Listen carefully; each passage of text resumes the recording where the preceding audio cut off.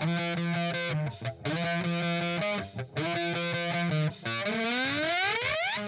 following podcast is scheduled for one fall with no time limit. Super hot fire! The greatest spectacle in podcast entertainment, Mr. Nestlemania. That was literally verbal diarrhea. I'm setting the bar awfully low. Titus O'Neil keeps running directly into that bar. Get him off my TV, get him off my TV. You make me very angry. The man who has a better IQ than you, the awe-inspiring JC. You should go work for WWE because you'd be so up far up Vince's butt. No. Oh, you are such a sucker. You You are. defend everything, all the bad moves they make. This is the Jobber Knocker Podcast. Ladies and gentlemen, welcome to the latest edition of the Jobber Knocker Podcast. As always, is Nestlemania alongside for the ride is a man that, well, I had to get him here, folks. He said he wasn't going to show up. He wasn't going to put me over. He was going to book a flight, and he didn't leave, but he showed up and put on a hell of an event in Las Vegas, JC. You literally had this box up. And then when you went to the countdown, you were just hoping that when the music hit that I would just be there. And there was a little delay, maybe, but I did. I sat in my chair and I'm here. In Nestlemania, I am underpaid for sure. So, Aren't we we talk all? about that after. But yeah, I mean, hey, Double or Nothing has come and gone. A big pay-per-view for AEW, a very long pay-per-view. Tony paid for extra money to let an old lady talk, allegedly, according to the spin doctor himself. But Nestlemania, I think we got to start off with the MJF in the room because I obviously, we were all following this all weekend. It took the internet by storm, this and that. People had their opinions. People had their quote-unquote sources and all this and that. So it obviously was a big thing. With him. MJF is one of my favorite performers in wrestling, period. By far one of the biggest stars, if not the biggest star in AEW, in my opinion, right now. I think the guy gets it. And if we look back at the last couple pay-per-views, who has had like the marquee either match or leading in the marquee buildup? It's been MJF between Wardlow, Punk, and then him and Darby, I thought, stole the show. So, I mean, you can go back throughout his whole career. He's one of them. So obviously a guy like this gets a lot of attention. These reports, quote unquote, have been swirling for months now about how unhappy he is with his money, which I'm sure this mofo is underpaid, dude. We see it in sports all the time. You get a young prospect signing some money, whether it's in the NFL or here. And, as they start playing, they realize they're a franchise player and they're underpaid. So you get holdouts in other sports. Here it's this. I believe there is some truth to that, Nestlemania. But when I look at situations like this, with this contract things and this and that, things that are reported with these dirty dirt sheets, which, definitely have an AEW bias. I'm like, who has stuff to gain from all this happening? And everybody involved had stuff to gain from this whole thing. So yes, I do believe it is true that MJF is probably upset with his contract. The motherfucker probably wants more money the next 2 years because it's not up till 2024 as we're led to believe. So yeah, I do believe that. But I also believe that Tony Khan realized that we got to sell this pay-per-view, man. We're going up against a Game 7 with a major market team, and we got to sell these pay-per-views, and we got to create some buzz. And so it just so happened the day before this pay-per-view where they need to create this buzz, where all week he was telling you that he has this plan to create he has situations to create this and saying that the best stories are in reality. He was laying breadcrumbs. I believe that there's a little bit of gray area here where, yes, the MJF frustration can be true, but also it can be true that they're using this to sell some pay-per-views. I'm curious your thoughts. I definitely thought nobody really cared about Samoa Joe not showing up to that meet and greet. That was just like, okay, whatever. But they made a big deal about MJF, which again made more sense. This happens a lot. It really does. It's odd. It's odd. It happens, whatever. And that's fine. But the thing that I had, JC, was when I was looking at this, when I was really thinking about this, I thought one thing crossed my mind, right? This doesn't help MJF at all if he doesn't show up. Right? Like, in my opinion, he was always going to show up. He might have been waiting like he did probably to the last minute if that was a real thing. Or they could have hoodwinked us both here, or everybody involved. And they're just laughing all the way to the bank. And there's so many scenarios that you can go through here. But what I thought about this was everybody was saying, oh, he booked a flight like, come on. Like, this dude knows money. There's also apparently no record of him ever booking a flight. There's no record. There's no nothing. And all I could think about was, this dude has us talking. He knows what he's doing. And he's so much smarter than everybody else because he knows the value of what he brings. And let's think about this, right? Do you think Tony Khan's just going to cut him from his contract? Absolutely not. So like if it is January 1st, 2024, then he's going to have a whole year to just sit out. Like, do you know how cold he would be on the sidelines by the time he would get to the WWE? That doesn't make any sense for him. He can't make his money. So this is more of if it's a real thing, which it could potentially be at some point, there's some, back and forth here. They still got to put him on TV because he's the best thing on TV. And he also has to make sure that he shows, if he has to go to the WWE, that he can play ball. Because if they're already seeing an instance where they don't have to pay for it, that he's being difficult to work with, they're not going to shell out the money. So it just doesn't make any sense to me. And they can't negotiate contracts while contracts are going on. You got to wait to a period that it's okay. They're not gonna meddle. So it's just, none of this made any sense to me that it was going to be a huge thing. Like he wasn't going to go. But for me, what I would have done, for, like I said, and I tweeted out, was I love that they got him in and out and then whatever. They made it a big deal. But I just wanted to see them play the music. Nobody came out. Then Wardlow just dragged his ass out. Like, I think that would be kind of a cooler moment for Wardlow. He still got what he needed, but I felt like in a little bit of a moment here, I felt like Wardlow didn't get the maximizing thing here, because I feel like, here's what I think. We were all concerned with MJF and we're like, how could you do that to Wardlow? He's done this, he's done that. And obviously he was going to do it anyway. But I feel like a lot of it went to MJF and not Wardlow. This was Wardlow's moment. So a lot of times I'm thinking about it like that. Like, not that he shit on it. He did a great job. He did, the stupid EMTs put the thing over his nose instead of his mouth, which was making me laugh. But like, you thought about Max. But Wardlow, this was supposed to be his moment, right? I think it was. No, see, that's where I disagree. I think it was. I think they did this well because the entire lead up was about MJF, which is sold the pay-per-view. Like, you need your top stars to sell that pay-per-view. They need to sell. There were a lot of people probably on the fence because they were probably either it was a long weekend with the holiday, or they're like, they wanted to watch the basketball game. They're like, maybe I'll try to catch a replay somewhere or something. But I think a lot of people ended up being like, no, I have to buy this and have two things going at once because of this thing. I want to see how it plays out. And they were smart to kick it right off the show, being like, hey, if you're going to spend your money, you need to spend it right away because you don't want to miss the start of the show. I thought, like, so that gets you there. But the moment, see, this is where I think they did everything right by Wardlow. Obviously, like, they gave him the full Brock Lesnar treatment, but they gave him, like, it was like they gave him the Goldberg treatment, where they started the camera in the back of him in a fucking holding cell where they put drunk idiots and stuff at events. They gave him like double handcuffs. They parade him out, had this lawn thing. MJF had so much heat from the fans. It was the thing. So Wardlow's reaction was even more. And then you get to the match, and it was like the greatest hits of like a squash, all in one. They let Wardlow just like do everything he wanted to do. They let Wardlow toy with MJF, play with his food, take his foot off for the pin. Ended up, I think he hit like 10 power bombs or something. And then he got the moment after where they put his graphic up on the Jumbotron. Out comes Cocaine Cowboy to give him the contract. Wardlow's all elite. So I thought this was like the perfect, like, everything about this to me was perfect. Like, this storyline was so much fun all the way through. I thought this conclusion was perfect. Now Wardlow's there. We'll see what they do to him because it's hard in AEW, man, because they have so many people. So I'm curious, like, what he does next, because I don't think he's challenging Punk right away. Like, that'd be cool, but I doubt it. Like, does he go after the TNT title with Sky? Like, he could. Oh, if he does that, he probably has to beat him. Yeah, so in the short term, I'm curious to see what they do with him, but I thought they did right by him. I thought it was amazing. I loved this match. I was on the edge of my seat. I rewatched it again yesterday. Like, the crowd was so hot for it, man. Like, this is how you create stars. Like, just like this feud is how you create a mega star of the future. And now we'll see what they do with it. Wardlow's got the size. He's got the look. He's got some charisma. He's got the power that you look for, man. Like, this was a star-making moment. And you know what? There's no bigger star maker in AEW than MJF.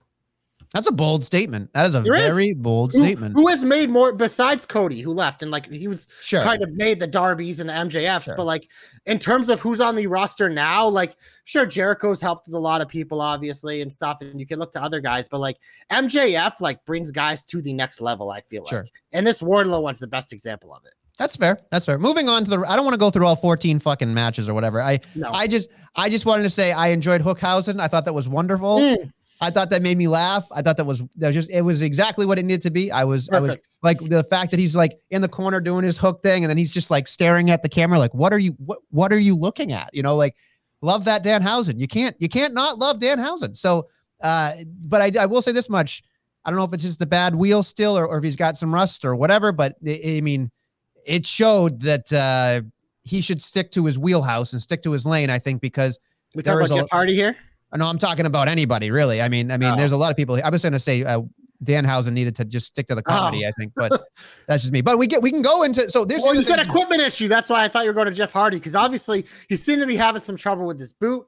He looked kind of funny, his entrance. He might have got concussed early on. Like in this match, like, if I know this was like a dream match for people, and I mean, a lot of people, especially like these casual AEW fans, want to see the Hardys, but like this was kind of uncomfortable for me to watch because Jeff didn't look right, and then obviously you have Matt having to do a lot of the work in the match, which Matt and work don't really go together as well anymore. I mean, it just happens when you get older. The guy can barely like move around very well. So this match, it was what it was, but yeah, this was a little tough to watch, I think. I agree. I didn't enjoy it as much as I thought I would. I think I overestimated in my head how great this match was going to be. And obviously circumstances we don't know. So things happen. So it's a bummer for everybody involved. I'm sure they wanted more out of it, and I'm sure we deserved more out of it, and they don't want to give the fans any short change here. So yeah, it is what it is. But moving on to something else that I thought was definitely worthy, at least for me, I didn't want to watch this live, and I didn't. So I went back and watched it later, which was the Anarchy in the Arena match. The only reason I'm bringing this up was because Eddie Kingston with the gasoline tank, I was sitting there going, he's directly out of Grand Theft Auto. Like, he just did everything in that match was nonsense. It didn't need to happen on the pay-per-view. It was them chewing up scenery in 25 minutes of the whole gaga, which again, it was definitely way too long. It was way too long. As our boy Don said, but yeah, as it kept going, I was like, okay, gotta wrap this up, man. Do you want me to believe this is a fight? Like, yeah, the things that they're doing to each other, like, people would be dead by now. Right, exactly. This wouldn't last long. And I think that's the problem I had with it more than anything. I mean, there are obvious things like we can talk about, but I just thought it was funny that people were like, oh my God, this is the greatest thing I've ever seen. And then I saw it and I went, what fucking thing are you watching? You know, but that's just me. I can't do it. I love people in that match, but I thought that it was nonsensical towards the middle and end where I just went, what are we fucking doing here? And I appreciate the end with Mox trying to be, communicator and everything like that. Like, I appreciate all that stuff. But this entire arena match didn't need to happen. There were a lot of things, like you said, they got the extra hour, they felt the need, whatever. But like the Darby Allin and Kyle O'Reilly match, great, wonderful, but didn't care for it, didn't want to watch it. It wasn't a big deal for me. There were other matches on this card, like I love Anna Jay and Jade, but hey, that match was almost the worst match on the card. No, but I mean, what did you expect? We're talking about two of the more inexperienced superstars. Yeah, but here, they want to put. No, here's the thing, WrestleMania. Here's the thing. And this is, I think, where, like with AEW, why a match like this is a good decision. Jade is such a future star, popular. Anna Jay, one of the most popular women they have on the roster. Like, if you're filling out a pay-per-view, this is what you want, as opposed to just a standard, like, you could put like another Darby O'Reilly that would be like a good wrestling match, but it's like, no, we already have that. Give me this. And then obviously, like, this match became more than just Jade and Anna, because you had Stokely Hathaway showing up, and now is Jade's new manager, which people have been clamoring for since he got let go by WWE. Then you have Stat come out, who we all wanted to be on this pay-per-view. I was kind of hoping she'd do the stare down with Jade, because the size differential and the stare downs were very funny. But then obviously we get Athena, who was much shorter than Jade, but that was obviously cool, where we wanted to see her in AEW. And then for me, you get the Anna Jay Kiera Hogan stare down. Like, that's pulling at me. So I thought, like, this was perfect for what it was. I'm glad they put it earlier in the night, because that's where it needed to be. But they used something that was, like you said, it was probably going to be the worst wrestled match on the card, but that's not why it's on there. And then they added like 2 debuts to it to make it memorable and make something that actually, like, does have ramifications going forward, especially in this women's division, as I said. Is there anything else that you want to really talk about when it comes to Double or Nothing before the CM Punk stuff, I guess? I do want to talk about the Paige Van Zandt debut, because this, to me, I was very curious just to see, like, you get former fighters, like, see how they look in the ring. And obviously, like, this is the first time we've seen her in a match. There were some things she did really well. There were some things she didn't do really well. The one thing I always notice is when you get former MMA fighters is they struggle so much to sell. Because in MMA, you're trained not to sell. You want to look tough because you don't want the judges to, like, see that you're wearing damage and that you're hurt. You want to look like, oh, that punch didn't hurt me, or I was in that submission, I'm not tired. Mm-hmm. So I think the transition, that's always the hardest part. You saw in this match, like, Tay would hit her with a big move, and, like, you could tell in her face she was trying to act like she was hurt, but it was more like she just looked confused. But I do think that, like, I do think overall that her debut was a success. I thought this match was actually fun because this was one of those they had. I'm like, oh, this is going to be a throwaway. But I like that Sammy and Tay finally embraced the full heel and them going the aesthetic with it. I like them having issues with Kazarian because that team obviously made no sense anyways. But this match was all about Paige getting a debut and then the Men of the Year kind of getting ascended, which I think is smart because I do want to see Scorp have a long reign here. And I think this is a good way to kick it off because now he has 2 contenders that get out of here. You can't have a chance again. So get out of here. So I will say this much, and then just me, the horn dog in me. But Paige Van Zandt, her gear was just it was very unpage like. Was what I would say. Paige Van Zandt got famous for being a hot girl that beats people. Sass. Right, but I mean, but I when I watched it, I went, why does she look like somebody that's going to the gym? Because like, WrestleMania, you gotta pay to see that on her OnlyFans. She makes fucking bank on that shit. Like she's one of the. I mean, I'm not gonna pay $25 a month for that, but that's okay. She might be more than that, honestly, because she's she's worth it. Maybe she's not. We can get into that another time. She can't. Whatever, but it was just like it's Paige Van Zandt. People don't care. And here's something that drives me bananas, like absolutely bananas, right? MMA people hate hitting the ropes. You notice when like she bounced off the ropes, all I could think about was this woman is afraid to get hit. Like it's not natural. It's not natural. And I know, and I listen, it's ridiculous to think you whip somebody in the ropes and they come flying back the other way. Like I get it. I get it. It's in a fight. But it was just like boing. Like she didn't even like try. So like I'm praying that she does better next time. But again, she's not ready for prime time. But again, she's so good at everything else. So it's hard. It's hard to make that judgment call. But again, protecting her in a 6-person tag makes sense because until we get that one-on-one, which I'm hoping they pause on for a very long time. It probably will. She's still like fighting in UFC too. So but Tay's not somebody. Tay's not somebody that I think can drag a match out of her. You need to put like somebody that is like a Serena Deep, or you need somebody that like can drag a match out of her that makes her, protects her in a way that makes things work. Or you can't do that with her. Sure. Street fight's fine. You could put her in a cage. I don't care. I know you'd love that, but that's fine. AEW cages are good by me, Nestle. Yeah. Anyway, so we got to get into the headline here. CM Punk, the needle mover, the ratings getter, the financial successor, according to the AEW. Cocaine Cowboy. Oh my goodness gracious! Great balls of Tony. I could not understand. Like, did you watch that too? Like the press conference, it was just like he just went off on a tangent, and Punk was just like, Jesus Christ, this guy is out of his mind. But again, he signed the paycheck, so go get him, boss.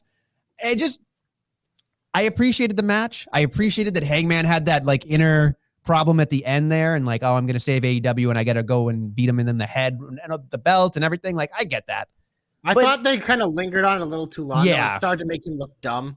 Yeah. I hate when they do that because one of those things like, I know they do it like extra long so they get to the point and the commentary can say it, but it's just like, I feel like most of us are smart enough where if like you picked it up, looked at Punk, and then like hesitated for a minute and did it, it would be fine. But they like really like stared at it like he was reading a novel off it.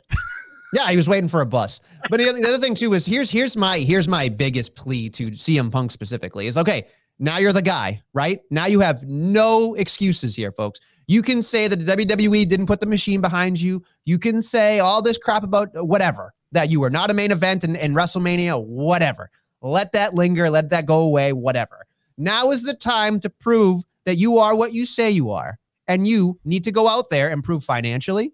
You need to prove in the ring. You need to prove in every aspect of life that you are as good as you say you are, and you don't miss. Because if you miss, you are just another guy.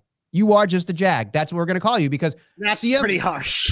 No, here's the thing, right? He can be a financial success, and that's wonderful. And I think hope he has been. I think he has right about that. Yeah, I think he is. I just think that when you sit there and you grandstand so much, at some point you have to back it up. And I thought this matchup made me feel, I fell out of love with CM Punk, the wrestler, because I felt like the longer it went, the more it made me feel like I just don't know if I want to watch a 25-minute CM Punk match anymore. I don't even want to watch a 15-minute CM Punk match anymore. I don't think he has the legs to do it anymore. And again, this might be his one and now only, and that's fine. And we can move on to something else and he can go to help people after he loses this one. But like I said, it's like flashes, but now I need consistency. I need consistency in my CM Punk because I believe, and again, I'm grading him harder because I love him. I'm grading him harder because he says he's the best in the world. He doesn't say I'm just a great guy. He doesn't say I'm a great technical wrestler. He says he's the best in the world. Now you want a different moniker? I'll judge you on that.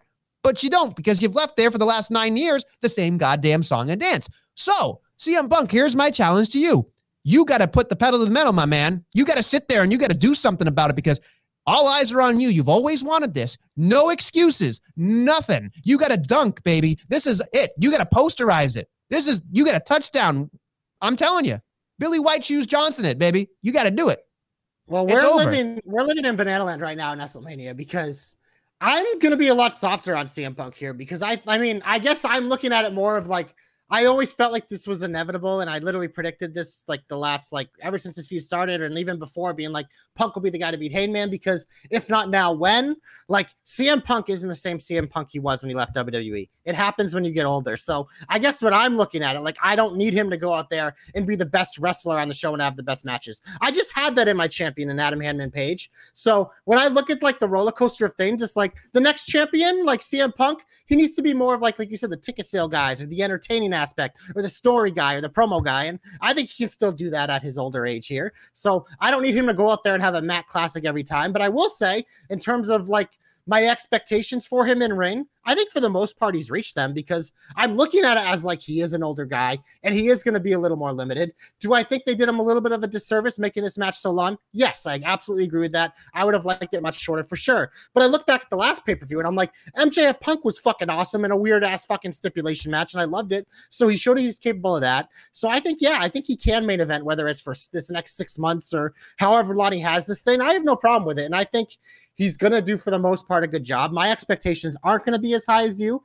I understand them because you be coming from an aspect of like he's one of your favorite ever that you're going to hold him to that standard. But I just got to look at it now. It's like I can't hold him to that standard anymore because he isn't capable. And like if I do that, I'm asking him to fit. No, it's not excuses though, because I don't always need the champion to be like the best wrestler on the roster. If it was, Daniel Bryan would have been the champion forever. So CM Punk, I think, brings all the other aspects to it in terms of entertainment and story. Like look at his last couple. He made this Hangman story where they had a lot of things kind of like thrown in the way because of COVID and other things. And it was still where I looked at it and I was like, there was 2 matches I was really into on this card. And it was still one of them. You know, so I do have faith that I think he'll be fine. And I do think him on the headline of a card, there are a lot of intriguing matchups. And I'm looking down the line, and my hope is that MJF or Wardlow are the ones to dethrone him, but we'll see what happens. Could be Adam Cole, who knows? Overall, 1 to 10. What do you think? Score for Double or Nothing. The pay-per-view? My expectations were lower for this. So I'll probably give it a 7 to 8 range. Wow. I did not expect that. Because I thought for the most part, like there were definitely some things I could have done without, but I thought a lot of things kind of exceeded my expectations. So overall, like, you know, I obviously was dealing with the Celtics live. So I saw through the Anna thing before the Celtics started. Then I had it on, but I couldn't really pay attention. So I rewatched everything yesterday. But I thought the things that I weren't looking, we didn't even talk about Thunder and Deeb. Like I had no expectations for that because the lead up sucked. Was wonderful. Figured the match would be good. That was good. I thought the triple threat tag was fun. Like I said, the Van Zandt stuff exceeded me. Like even O'Reilly Darby, which I didn't give a fuck about, like there was still some fun stuff there. So I thought there wasn't really something besides the Hardys match that was really like oof. But besides that, I was pretty sports entertained throughout the whole pay-per-view. Wow, you were sports entertained on a wrestling pay-per-view.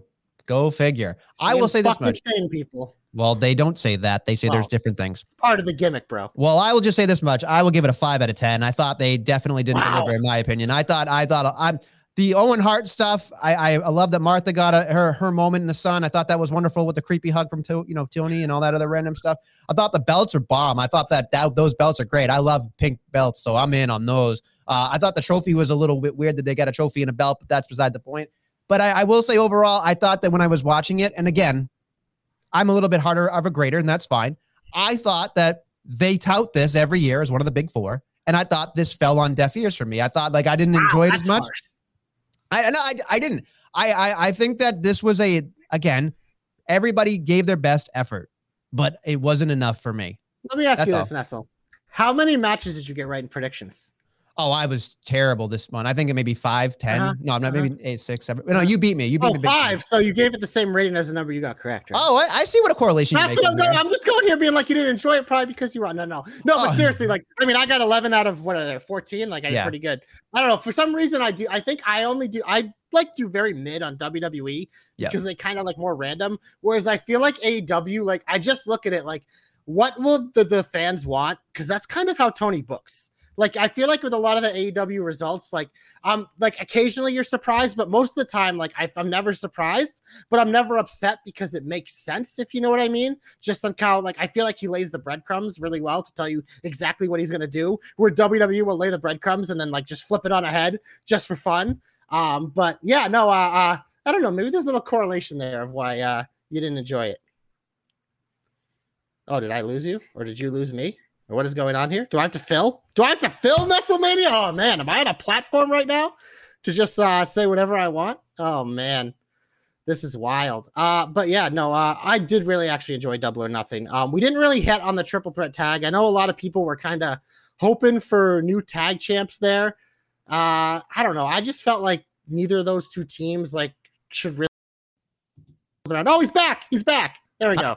And I'm sorry, I don't know what the hell happened. So good. No, you dropped that. I was just talking about the tag titles, saying how I was fine with Jurassic Express retaining because, I mean, I think they lose to a real team. That's why. That's all. But we can move on now. I was just trying to fill while you were gone. I don't know what the hell happened there. No, you must have had to go to the bathroom. That's all good. Maybe. I don't know on the audio end what we're gonna do, but we'll figure that out too. That's fine. I just kept talking. So that's fine. I'll have to watch. Yeah, so let's get into the regular part of the show. Sorry about that, folks. Wow, that was weird. You're always in the shine, much like Mandy Rose, the measuring stick of all champions in the world. Nestlemania. I actually, I think we kind of agreed that Raw was kind of mid. So there were like a couple good things on Raw we can get to, but Nestlemania, I think in the shine, I do think we have to start on SmackDown. I do think we have to start with the Usos because they got their moment. They got to have their moment with the crowd appreciating them. They kind of like broke the character, quote unquote, a little bit. Just so, I like when they do this in wrestling, like just give it a little time to breathe to let people appreciate them. But then what do? You got to flip it back around. And they did that. Not the most smooth as like a Miz would do or a KO or someone, but I did like that they did it. So they had their moment. They got the heat back and then we moved on to what's next. Yeah. What's next? That's going to be exciting. Hey, you know what? I honestly, like when they did it, I'm like, Riddle Nakamura together doesn't knock my socks off, but both of their tag team partners were injured by the Usos. So it makes sense. It just makes sense. I hope it makes sense. It just the Bronin and the Ronin. I was just like, oh boy, this is where we're going. Roman's gonna be a fucking coward, and now we're going on like 2 months here where that coward won't defend those 2 titles, and he's just gonna hold them hostage and be a fucking paper champion. Then you know what? Wow. The Usos and Riddle, they got to carry, and I thought Riddle's getting huge reactions right now. So if that fucking coward Roman Reigns ever does come back, then I hope Riddle gives him a run for his money. Well, then you went right there. I love Roman Reigns, but I'm like, since WrestleMania, the motherfucker's done nothing. I'm sick of it. You can't hold 2 world titles and then just not defend them. I don't care how good Cody and Seth have been. Like, it's just like, we like people shit on Brock Lesnar for doing it, but it's like, no, it's the same thing. Roman is doing what Brock Lesnar's doing. At least Ronda's come back and defended her title twice, even though she's not for the pay-per-view this Sunday. At least she's been on TV defending it. Roman's been on TV, but he won't defend it. Coward, Roman. I'm calling you out. He does not like you, folks. He doesn't care. He's the tribal chief. I'm like that little kid in the crowd. Did you see this going around? Oh, yeah. Mean mug, and Roman mean mug the back. Like, Roman's amazing. But, dude, defend those belts, Show up. No, I get you. Look, the problem I've had about everything is that I agree, but also the Usos got their moment. I'm not necessarily loving the fact that, like, the first people are Shin and, Riddle, but whatever. Last week, though, who are they going to fight? Right. No, we're screwed. We're screwed on all fronts, folks. That's really the only team. So you did mention something that I thought we perked my ears up in here. Said something that I think is worth definitely shine. Here is Seth and Cody, a wonderful promo and great. And, the respect that Cody laid out, that was wonderful. And then, of course, in Iowa, the crowd loved him. And then, of course, he said the line that everybody's been tweeting out saying, you and your friends, you tried to create a business, try to take down what I built here, and then you destroyed a throne, and then you came back to try to sit on it. And I was just like, what a great line. What a great line to be like, you destroyed a throne. You didn't want to be here. Now you're here. And he's like, I don't like you. I'm going to say it again. I don't like you. So good. I man. love it. I love how good it is. I don't want it to end. I just feel like, thank God Money in the Bank's around the corner, because it's a natural, like, well, that's the thing. It's like thing. it can end, but they can also still continue to go back Right. and forth, because these two are both these two should be the two favorites for the ladder match. right, exactly. And I think that's the kind of the point of it all. Would be kind of funny is just to see them like, I thought we were done. No, we got to climb, like meet up at the ladder. God damn it, I thought you were done. You know, so we're gonna see where that goes with it. We'll get But to predictions later in WrestleMania, but we could be looking at a Cody 3, Seth 0. We could be. We don't know. We have no idea. I don't think there's a lot to talk about. That was definitely, I don't know, shine worthy. The only other shot I have would be stepping on potential comeback opportunities. So I'd be fine to go to the Heat. We can go right to the Heat. Here we go. Let's go. Get them off my TV. Get them off my TV. Get them off my TV. There's a lot to talk about here. I'm just going to go through SmackDown to Raw because it's just easier to see it on my feed here.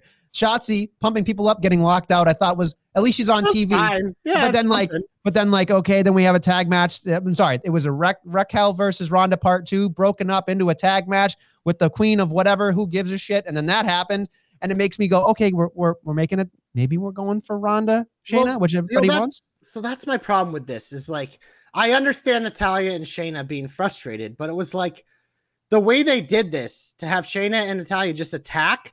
They kind of like dismissed the relationship we know Ronda and Shayna have, where it's like, we're excited that someday you will set up a rivalry between them, but like we've seen in the Royal Rumble, like they're fucking buds still, and we know they're buds. So to have her just run out and like not really like build it up like it matters that Shayna's like attacking Ronda, it just, I don't know. That's where I think they kind of dropped the ball a little bit on this, because I have no problem. I love that they're getting all the women on the roster involved. This is something that Raw has done so well. They've created a strong division, something that NXT does very well and has done all the time. SmackDown's division has always been like the two that are fighting. That's it. So I do like the Shotzi and Leah thing. It's silly, sure, but the one part that really stood out to me was that Shayna Ronda angle. It's just like, you can't just have her do that with like nothing, with no explanation or like really building it up to me. She doesn't give a damn about your reputation.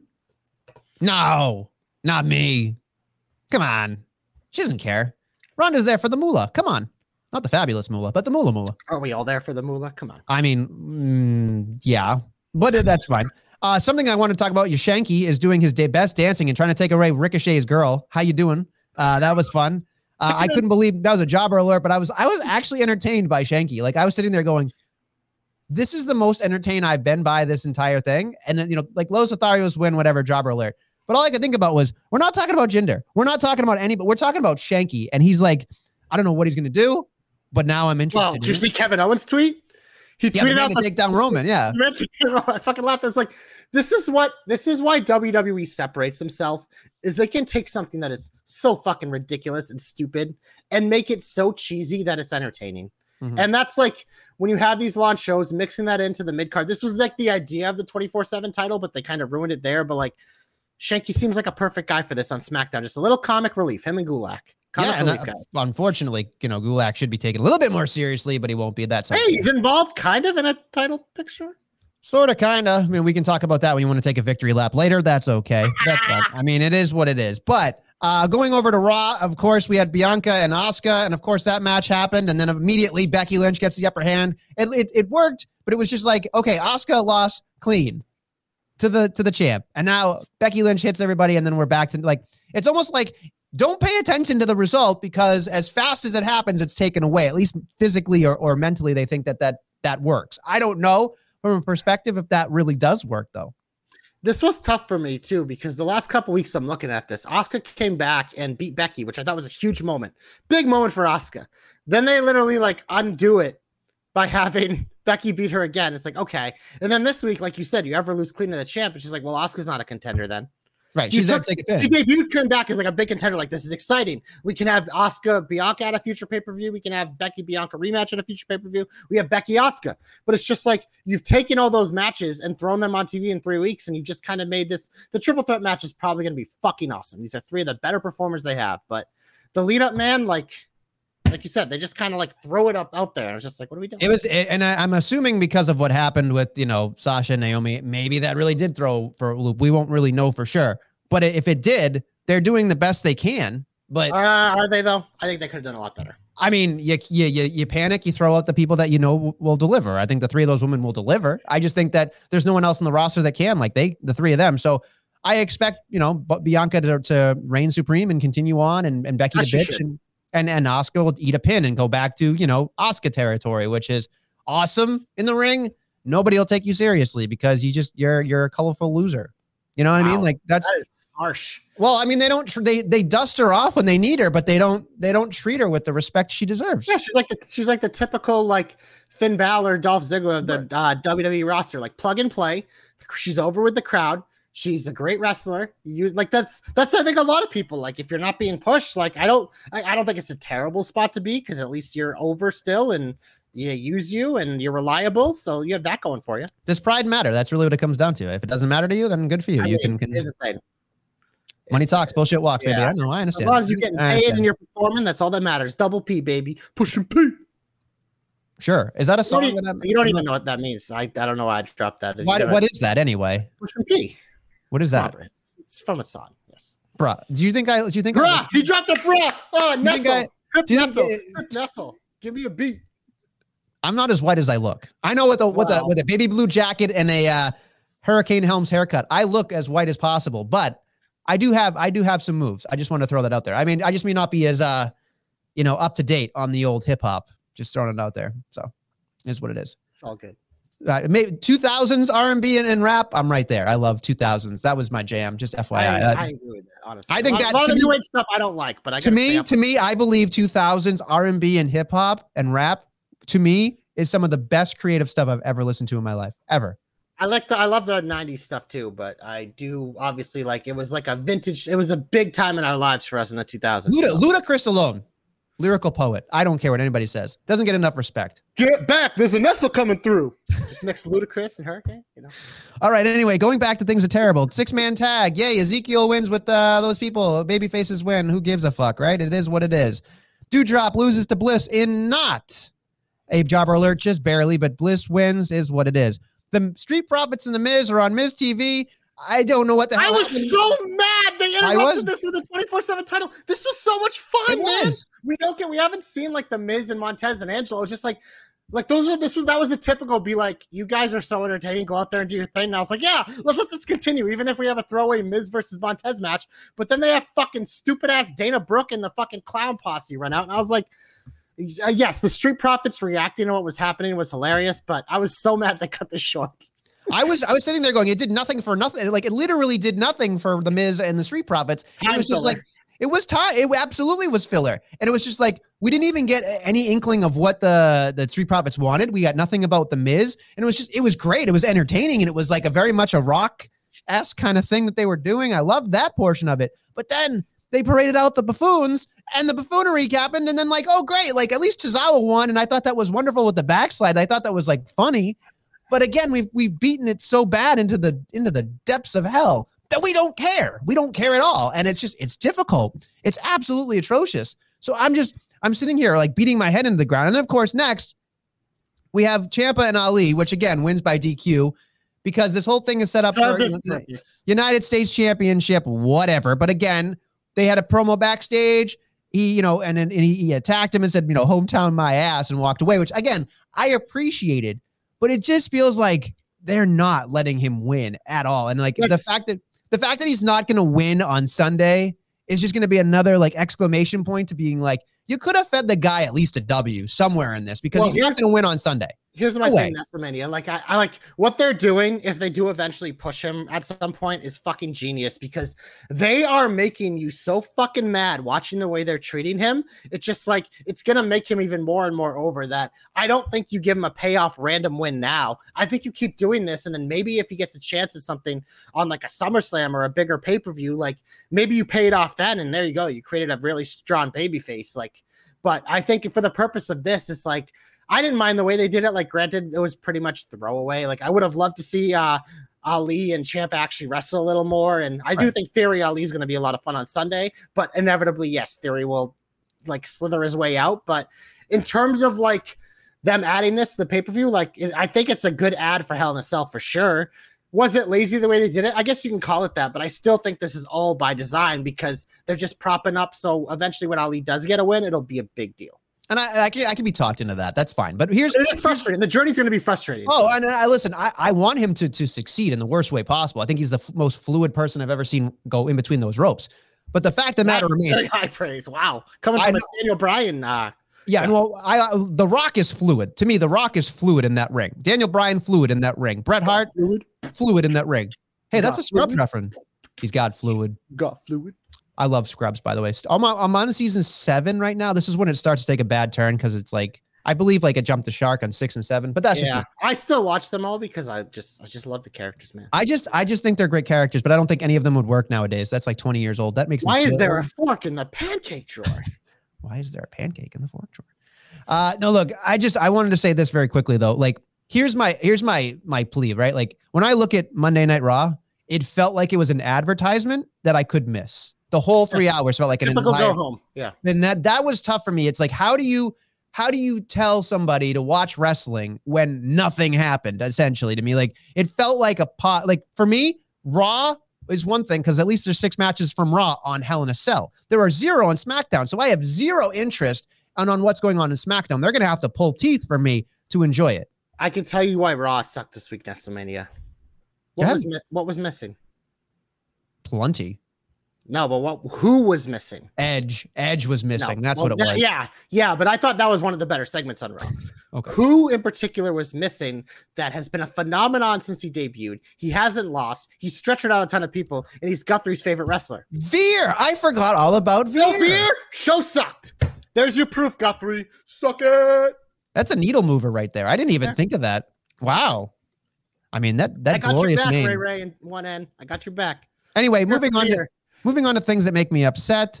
These contender matches continue to happen for titles that don't matter. And then, of course, the contract signing.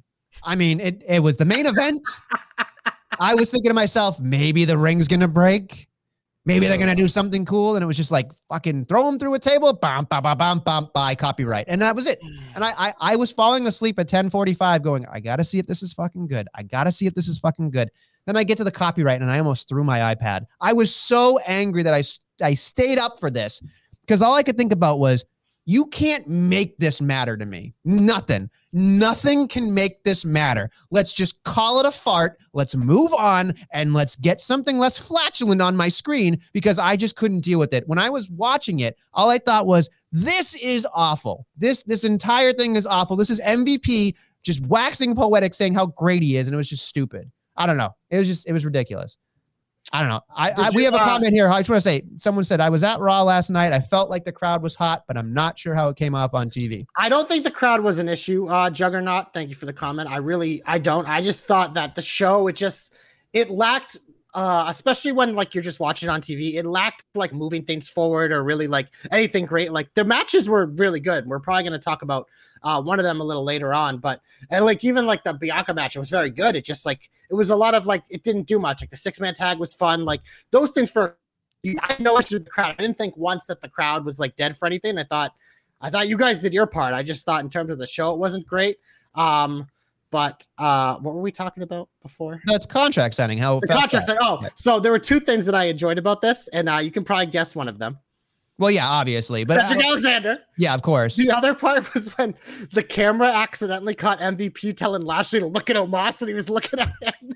Yeah. I mean, it's like, I love Lashley, but like, I mean, he's already a brutal babyface, but like, we already know that like in terms of like the charisma and like the entertainment aspect of it, Lashley's not good at it. That's why he's better with a manager. So just watching MVP still having a coach. Yeah, it took everybody out of their moment. Being like, laugh. I was like, okay, at least like that's something that like I'm gonna remember. Look at him.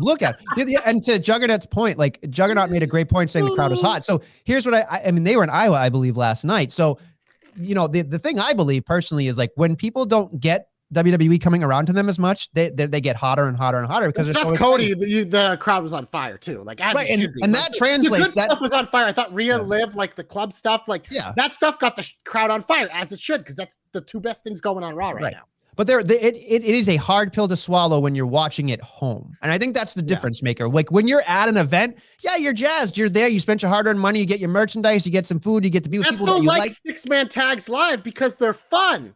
Right. When you're TV, when you're there, it's fun because it's like going something special. Like you're making it a special occasion. Right. And that's what Iowa did last night. They made it a special occasion for themselves. And that's awesome. But at home, I'm watching this going, this is the drizzling shits. Some of Yeah. this is awful.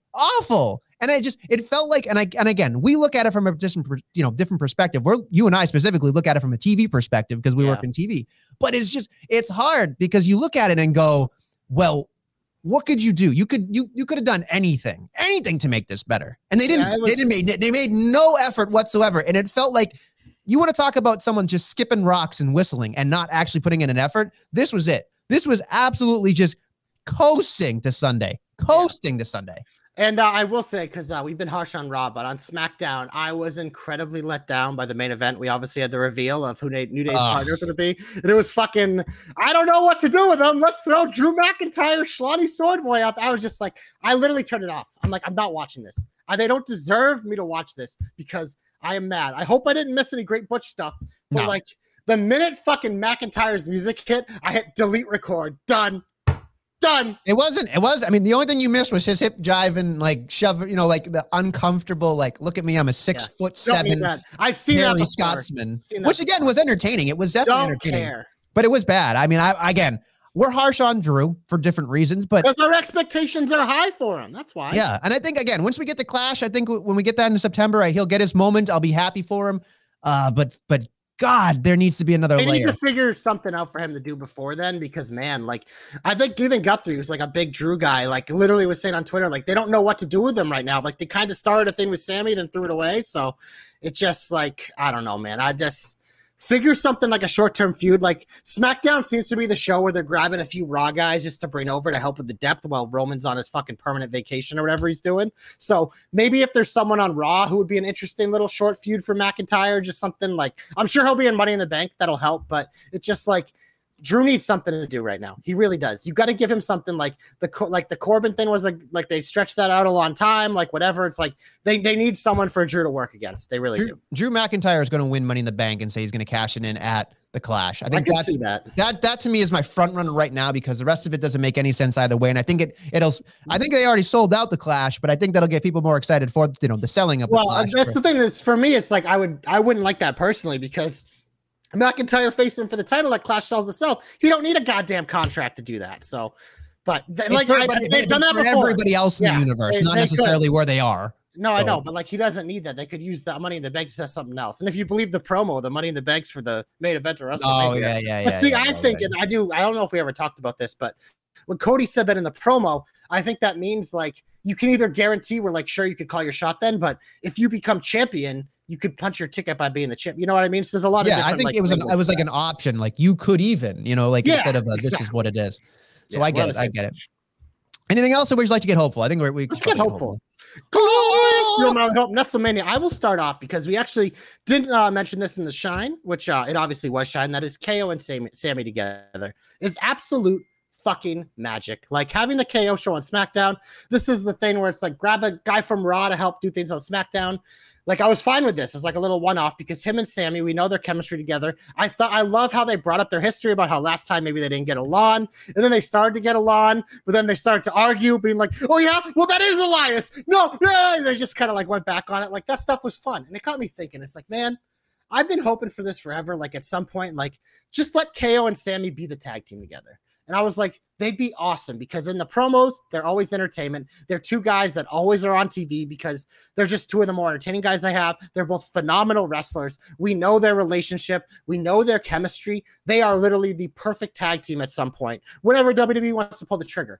And we're looking at it now when we're talking about like WWE has some good tag teams, but no one seems to be on the Usos level. If they got these two together at some point, my hope would be that this duo, whether you have a story where they all both turn babyface and the Usos stay heels, or if over time the Usos just become babyfaces and these guys are heels, like I want KO and Sammy to be the ones to defeat the Usos down the line because I think it's something fresh. I think it's two of their top stars, two of their more underrated guys, two of their guys that are just good at everything and the relationship's there and it makes sense. So that's my hope. It's like, it doesn't have to happen tomorrow. It doesn't have to happen in a month. It doesn't have to happen in 6 months, but down the line, when it is time for the Usos to lose those titles, I want it to be KO and Sammy. Hashtag JC knows. Hashtag JC's hopes come true. Well done. That was actually going to be one of my hopes, so I'm glad you did it.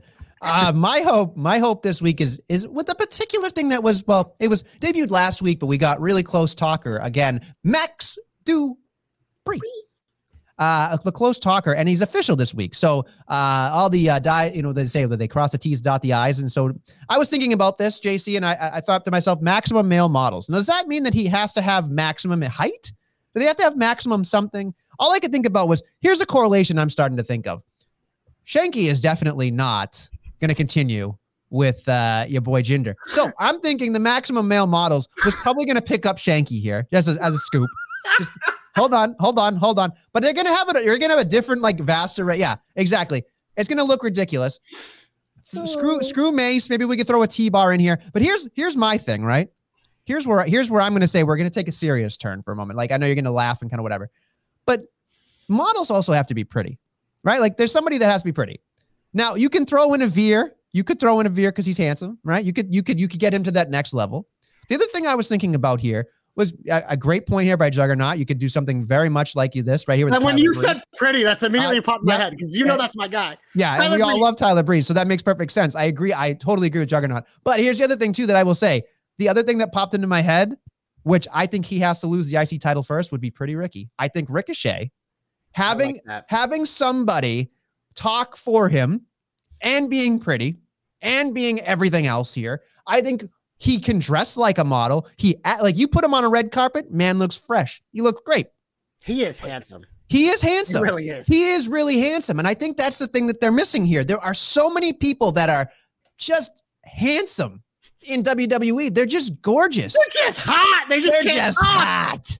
But they don't do anything with them. So here's what you do. You get Max Dupree and you put him with me and they do something funny, or even Shanky would be great. But I think Ricochet is that you get him and you might just hit gold. You might miss, but I think that Ricochet can't be a babyface forever. He can probably switch it up. I think it'd be wonderful because as I'm looking through all these people who are not like doing anything, you could add an Aaliyah, you could add, also, I guess, maximum male model. The two that have been doing on the live events. But like you could, I mean, when they say maximum male models, they should just do something maximum models or whatever, but that's fine. I mean, they're not going to put a Ciampa in there, but you could put other people in there that are handsome. You know what I mean? And just like, or gorgeous or pretty, or like, there's so many people that you could, when I look at this Max Dupree thing, I think that it's a great way to overserve the people that are underserved a lot of the times, but you also could go up against, imagine if you have a faction that you could take seriously with this maximum male model thing. If you get like a couple of real people in there, then you could go, hey, Cody, you used to be dashing. You're a handsome man. Your dad wanted you to be a movie star. And then, of course, like on that off time where Cody can't be in the main event. Ricochet Cody. You know what I mean? You could do something. Here's another one. Juggernaut's hitting it out of the park today. Pretty Deadly. I agree. Yes, boy. Yes, boy. I say yes, boy, all the time to my son. All the time when he's doing something, I go, yes, boy. But yeah, I agree. Pretty Deadly. Wonderful. You can take that to the bank because I think it works. The problem I think is going to be is that LA Knights, he has to get the opposite of like lifts. He has to like slump down, and he either has to get guys that are high, bigger than him or wider than him. Because if he's bigger than the people he's managing, you're going to run into a problem. Yeah. But that's here nor there. But I think Pretty Ricky is the focal point of this entire thing. That's what I would love to see.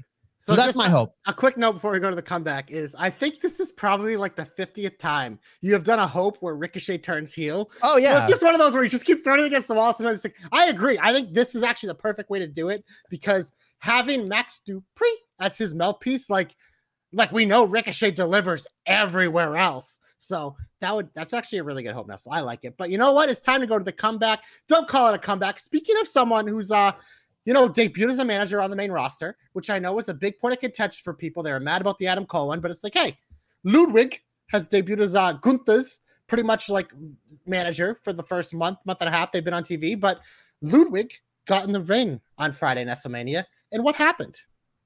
He definitely wrestled and he definitely got a victory. Thank you. So here's the thing, like this, I'm obviously going to Ludwig because I've been a fan of this guy since they signed him. He was NXT UK, brought over. Like I think he's incredible in the ring. I think he has great facial expressions, as you see by the GIFs that he's made and stuff. I think across the board he's amazing, and I think it's like this duo has been perfect. I love everything about it, the music, everything. I love they had him wrestle. But my big contention is people complaining about Vince wanting to take these really, really good top NXT guys and having them start as mouthpieces on the main roster. Like, I don't think that's a bad thing, because I think the most important thing is, like, especially for the audience that is already knows them, you're getting them on the bigger level now, so you already know they can wrestle. But it's for the new audience seeing, like, you're getting to know these guys through the entertainment aspect, and they're getting themselves over. And then when you see them in the ring, you're like, oh, this guy can go too. Suddenly you have a newfound respect for him. And over time, it'll just become natural that he's like a wrestler. But I think showing Vince and the WWE universe, you have the chops to perform as an entertainer on the biggest stage. On SmackDown, which is the bigger show, it like just endears you quicker. So it's one of those things, like, I don't see it as a negative that Vince wanted to bring Adam Cole up and have him manage Keith Lee to start, if you believe that is true. I don't have a problem with that, because here's the thing. If you're that damn good, you're going to get a shot in the ring anyways. And Ludwig, not really a guy you'd put on a level of Adam Cole. He's been a really good tag team wrestler, but never really seen him on his own in WWE, not even in NXT. So the fact that he gets out there and they made it a point that he got the pin and not Gunther, the big monster they're pushing, tells you that was probably Vince being like, giving him a nod, being like, I appreciate what you're doing. It's not going unnoticed, and I believe in you. So to me, that is comeback worthy. I'm a big fan of Ludwig Kaiser, and I'm glad he got the big win on SmackDown. I was surprised. I jumped out of my seat for that, because I assumed Gunther would kill someone. Yeah, exactly. And again, good television, right? Good television. Speaking of good television, great television even, Liv Morgan picks up the big dub over Rhea, which I did not expect. I thought, of course, there would be some DQing, there'd be something else, but I've been hard on Liv Morgan in general, thinking that she's not there. She's going to kind of get to the top, but not really. She's an overachiever, man. She really is. She got a huge victory here. And again, when I watched it, I went, oh, like that, to me, that was a signature victory. Like, she worked her butt off in that match. And I'm very hard on people in general. And I thought that this was a great comeback win for her. It sets up what happens for Sunday. I'm a little iffy on what happens on Sunday, but they did a great job here. I thought it was odd to have, what happened outside, but it is what it is. It doesn't take away from it. And of course, Liv and AJ together makes it like a coaching scenario. So I think that showed, like, if she's with the right people, she can get to where she needs to go. AJ and Finn. Finn runs a freaking wrestling school. So yeah, I mean, they're going to go and do something special. So I think that that's really cool. So she gets my comeback. She deserves it. She worked her butt off on that one. And I think, I'm not a Liv guy. I mean, I want to see her succeed, but I mean, she's not one of my favorites, but I can see why she is. And she's done a great job. And I just wanted to call myself on the carpet there, because she deserves it. So that is my comeback. Good comeback. I love it, because Liv is she's an overachiever. So we saw it even when she was in NXT, what it seemed like forever. She was never someone picking up wins. She was just out there, but she got herself over because there's something about her. Some people just have something, and she doesn't have the size. She doesn't have it all, but she just has found a way to succeed. So yeah, I think it's exciting too. Her and Rhea have great chemistry, so I don't mind that we've seen them in the ring so much, because this feud is just fun, man. This feud is all fan service, so I'm all for it. And WrestleMania, we're going to get to those Hell in a Cell predictions in a moment, but right now we're going to the big old finish. And quickly before we get there, on SmackDown, the note is maybe this is what SmackDown was missing, is Madcap returns to confront Corbin. I hope they change his name and his attire, because the suspenders can't be taken seriously. Now we need to make him serious. Maybe he's wearing jorts. I don't know, but he needs to not wear Docker suspenders. That's what he's going to have to wear. It's weird. It's weird. It is weird. I don't mind it as much, but I he's wrestling in moccasins too. That's a weird thing too. And weird socks. It looks nice. It's not wrestling attire. That's all. That's all. Fashion expert Adam Nessel. Well, who the fuck is Adam? First off. Secondly, this jacket is the bomb. Everybody loves it. Everybody wishes they had a powder blue suit jacket. It's because I've won predictions last year. You ain't winning this year, baby. Hashtag TJJC. Tied for first on the standings after big Double or Nothing. Nestlemania, we go to NXT tonight, Tuesday. If you're listening, it already happened. But I only saw 2 matches advertised. We have Cora Jade and Elektra Lopez, and Cameron Grimes versus Nathan Frazier. Nathan Frazier has a really awesome entrance. I just love his entrance. It really is. It's good. It's a cool looking thing. And I don't know how that'll transpire to the main roster someday, but it'd be cool. He reminds me a little bit of Pac, just a little bit. I don't know what it is about him. It's a very much. They kind of have the similar look. It's a look. Maybe it's the feel. I don't know. It's just like they parade him out like that. But anyway, Nathan Frazier definitely not going to get a W here, but he's going to do an impressive move or two that I'll enjoy. Elektra Lopez, I can't say enough good things about her, but I feel like she's going to get. Hopefully she squashes Cora Jade like the bug that she is. I would highly doubt it, because Cora is one of their bigger stars. She's getting a push, and. Yeah, it is what it is. Before we get to Hell in a Cell, we do have 2 quick Dynamite matches. Undisputed Elite taking on Jurassic Express. Who cares? And then Scorpio Sky defending the TNT Championship against Dante Martin in what will probably be a very, very good match. There was I don't know, this must have been fake, but it said CM Punk versus Moxley on Dynamite, which I thought that was kind of like could be a dark match. Who knows? I don't know. It's odd to me if that's right out of the gate, but Definitely fake. I don't care about either of those matches. I'll be honest with you. Wow. I care about Sky Dante because I like good wrestling. Apparently you don't.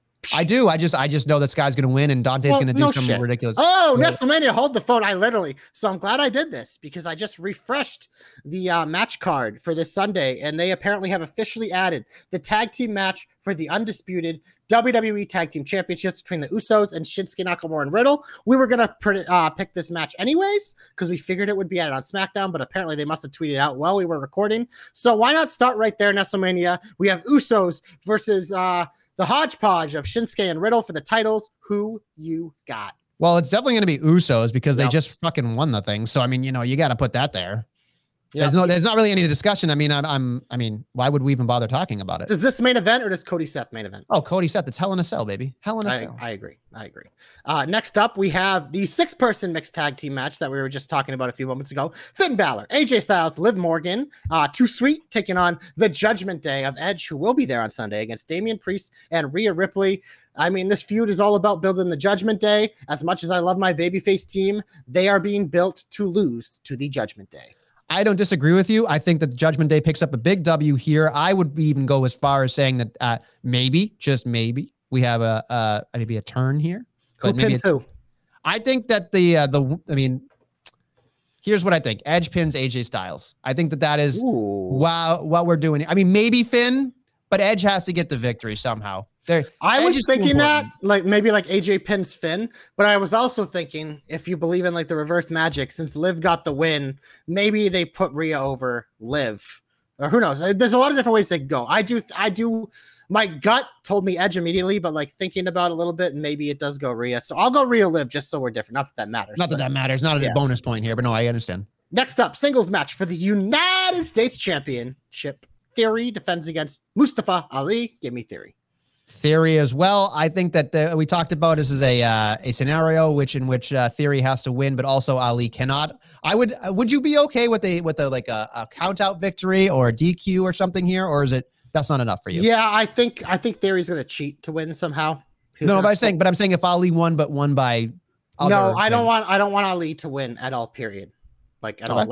I think Theory's gonna cheat, whether it's grabbing the tights or using an object when the ref isn't looking, or who knows, maybe there's outside interference, maybe Ciampa gets involved or something again, since he's been randomly attacking him. I think Ali has to keep piling up the losses because I think that's how you build a baby face. Next up, we have a singles match between Ezekiel and Kevin Owens. This is a big opportunity in WrestleMania for Ezekiel to show us that when he became his younger brother, he learned to wrestle.